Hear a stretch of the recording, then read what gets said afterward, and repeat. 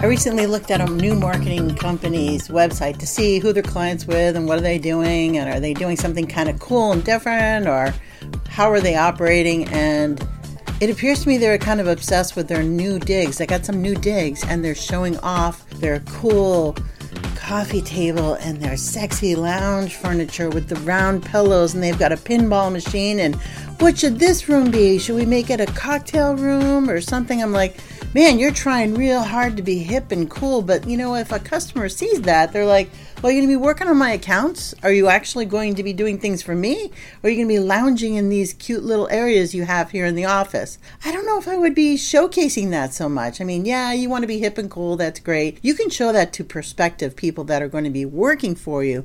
But overall, I don't think you should be putting that out there that much, because your clients think that you are sitting at your desks really coming up with brainiac solutions to their new Instagram reels or their stories on Facebook, or how can I squeeze the most amount of dollars I can off of Google pay-per-click, and what's coming up in the next couple months that I can tie into my product. They're hoping that you're sitting there working, and then this company's showing off all their little amenities.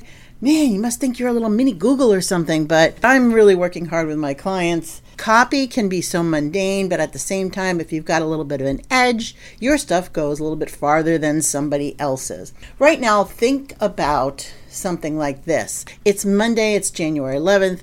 I think a lot of people are thinking, oh my gosh, I got to get on my New Year's resolutions, my goals. It's already a Monday, and perhaps you haven't really spent that much attention on your goals for this year. So if you can tie in people's goals with your product or service, or the product or service of your client, this is one way to get people thinking like, oh yeah, if I get that, that would help me do this, or this tool would help me go further with my resolution to fill in the blanks, be more healthy, lose weight, spend more time with my pets, or whatever the case is. A lot of us are right now thinking, I need to get out more and actually do more moving activities. If it's just walking around the neighborhood, really be thinking about what your clients need, what they're going to be needing in the next couple of months. Get some game plans going, get some 30, 60, 90-day ideas out there, and then make it happen.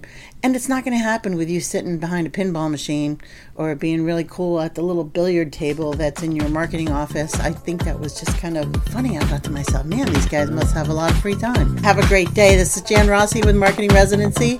More tomorrow. Bye-bye.